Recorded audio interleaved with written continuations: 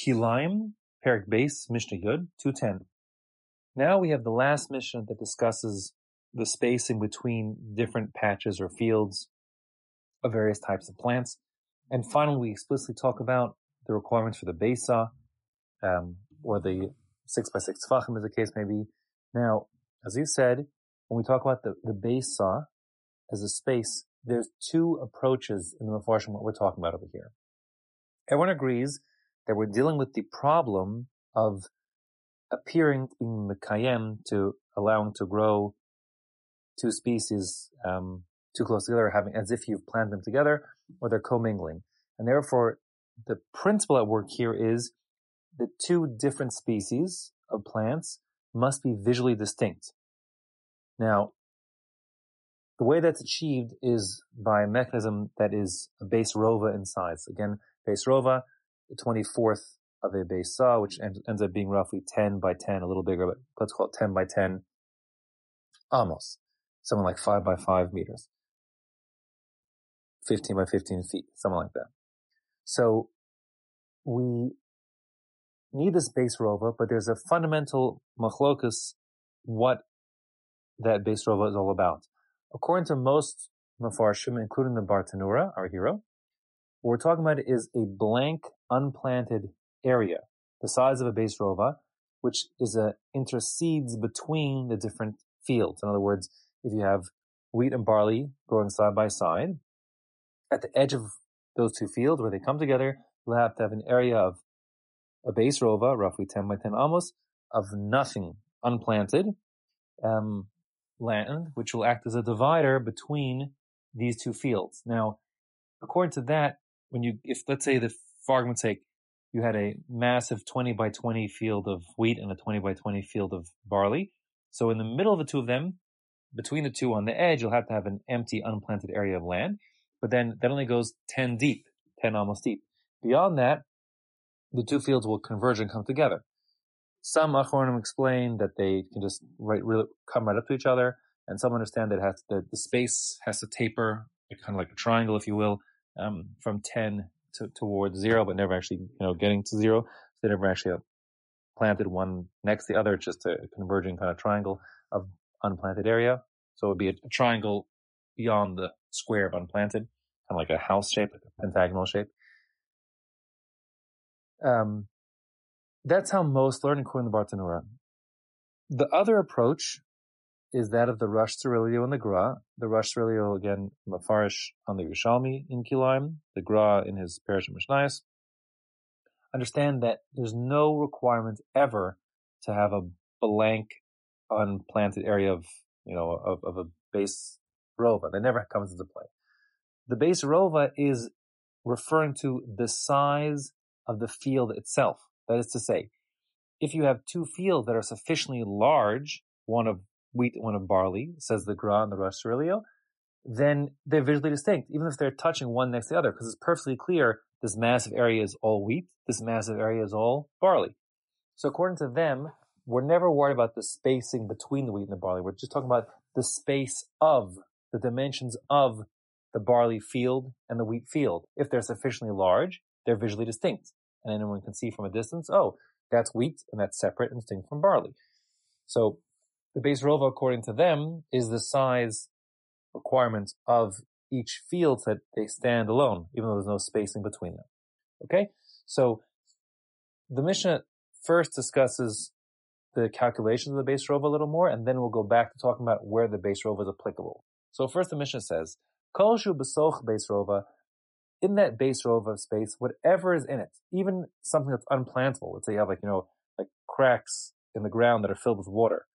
So like little puddles, or little like ponds or something, whatever it is. So those little puddles or ponds or filled up crevices of water, even though you could never plant in such a crevice, and therefore it might look like the reason that you've got it unplanted is, I'm going to explain this first according to the Bartanura and then we'll go back to the Gra. So we're talking about the base rova here being an unplanted area. So even though you could never plant in that little crevice that's filled with water, for argument's sake, it doesn't matter. One wouldn't say, oh, really, it's not visually distinct, and the reason he didn't plant there is he would have planted there, but he couldn't because of the water's there. No. as long as there is a space of a base rova, and therefore it separates the two fields of, let's say, wheat and barley. The wheat and barley are visually distinct, and it doesn't matter that there's a reason why you might have not otherwise planted there anyways in that blank space, for argument's sake, because it had a crack filled with water. So whatever is in the base rova, it doesn't matter. All the base rova, it counts for the base rova. And similarly, if in that base rova of unplanted field, you have a chilas hagefen, you have the work area around a vine, a grapevine, as we'll learn later in the Masechta, you have to leave around every vine, trunk of every grapevine's trunk, a radius of 6 tfachim, lahalacha, around it, where you don't plant anything else because it's kilayim. So again, the idea is, even though there's the perimeter, achilas hagefen, the perimeter around the grapevine that you couldn't plant anyways, even though you couldn't plant it, doesn't mean it doesn't serve as an effective divider to make these two fields of wheat and barley, for argument's sake, visually distinct. And the same goes with hakever. If you have, like, say, an unmarked grave in the middle of your base rova. Now, the reason you can't plant on it is because it's forbidden to plant atop of a grave. But nevertheless, the base rova remains big and empty, and therefore acts to separate the two fields and let them be visually distinct. V'hasela, same goes for bedrock. Bedrock, if you have, bedrock protruding from the ground in the field, of course you can't plant there because there's no soil, and therefore, again, one might have thought that you didn't plant there for reasons other than just as a hecker to divide the two fields of wheat and barley. But no, not true. As long as it's unplanted, it's effective as a divider. All those things, all in the midas base rova, all those, whatever is inside the base rova area is included in the base rova. So it's, base rova, ignoring whatever happens to be in the middle of it. That's the pshat according to the Bartanura and almost all the other Rishonim. According to the Gra and the Rosh Tzarelio, we're talking about the wheat field itself or the barley field itself.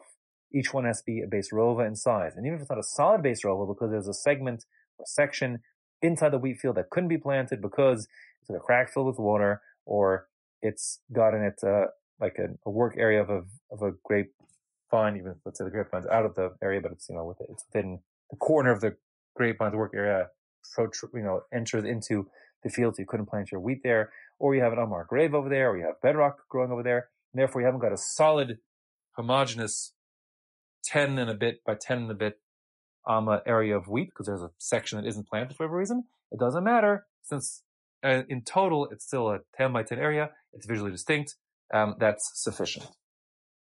Okay, now the Mishnah goes and finally says, after all this talk, exactly when the base rova applies. So we have tvua b'tvua. If you have two fields, one planted within or beside the other, we're not talking about surrounded on all four sides, but if you plant wheat next to barley, where you have a big barley field and you want to plant wheat amongst the barley, just again, not enclosed on all four sides, then base rova, what you need to have is a base rova, as according to Bartanura, a divider between the two, and according to the Gra, etc., it's going to be that the wheat you planted amongst the barley has to be a base rova in size. Yerek b'yerek, on the other hand, if you're not planting tvua, grain, which would be, the chameshet aminim, etc., grain, instead you're planting different kinds of vegetables. You got turnips, you got radishes, you got collard greens, or whatever it is, cabbages, etc., and you're planting them in squares, so then you need to have not a base rova, because you don't normally plant vegetables in such large areas, rather, shisha tfachim, a mere 6 tefach square would be enough, or 6 tefach dividing of unplanted area between the square of vegetable A and the square of vegetable B. Again, that's according to the Bartanura, that it's an unplanted area. According to the Gra and the Rosh Tzarelio, you won't have to do that at all. Instead, you could just plant the two vegetables side by side, no problem, as long as each of the vegetable patches are sufficiently large. And how sufficiently large? 6 by 6 tfachim is sufficiently large. Tfu b'yerek, what happens if you have amongst your greens you plant grain, or yerek b'tavua, amongst your grain field you plant some kind of green, some vegetables, whatever it is? The rule is base rova. This first shita is that it doesn't matter. The area that we're talking about, if you have a square planted area, has to be a whole base rova inside of each. The grains and the greens both must be base rova inside to be visually distinct, according to the Gra, and according to the the Bartanura, etc., means an unplanted area the size of a base rova between your grains and greens. Rabbi Eliezer disagrees, and he says, Yark B'Tavua, if you're planting a vegetable patch, a patch of Yirakos, of greens, beside or within or next to a grain field, then Shisha Tefachim is sufficient. You don't need a full base rova. 6 Tefachim will do, meaning the space of unplanted area, according to the Bartanura, between the grains and the greens need not be a whole base rova as the previous Tana held. Rather, a simple 6 by 6 Tefachim will be sufficient. And according to the Gra, we're saying that if you have a big if you have a big grain field and you want to plant a vegetable patch along one of its edges, again, not totally surrounded on all four sides, but on one of its edges, no problem, as long as your vegetable patch is 6 by 6 tefachim. That's sufficient because it's visually distinct as a 6 by 6 plot of vegetables next to a larger grain field. Halach, however, does not follow Rabbi Eliezer. It follows the Tanakama, meaning that if you have grains and greens side by side, and your grains are in a square area and your greens in a square area as opposed to rows, as we discussed previously, we had rows and strips and lines, shuros, etc. But if you have a square of vegetables, you'll need to have, according to Bartanura, the full base row of unplanted area, offsetting the area from the grains from the greens. And according to the Gra and the Rosh Trilio, you'll need to have both, if you have squares, both the grains and the greens be a full base row inside size to be visually distinct if you want to plant them one next to the other.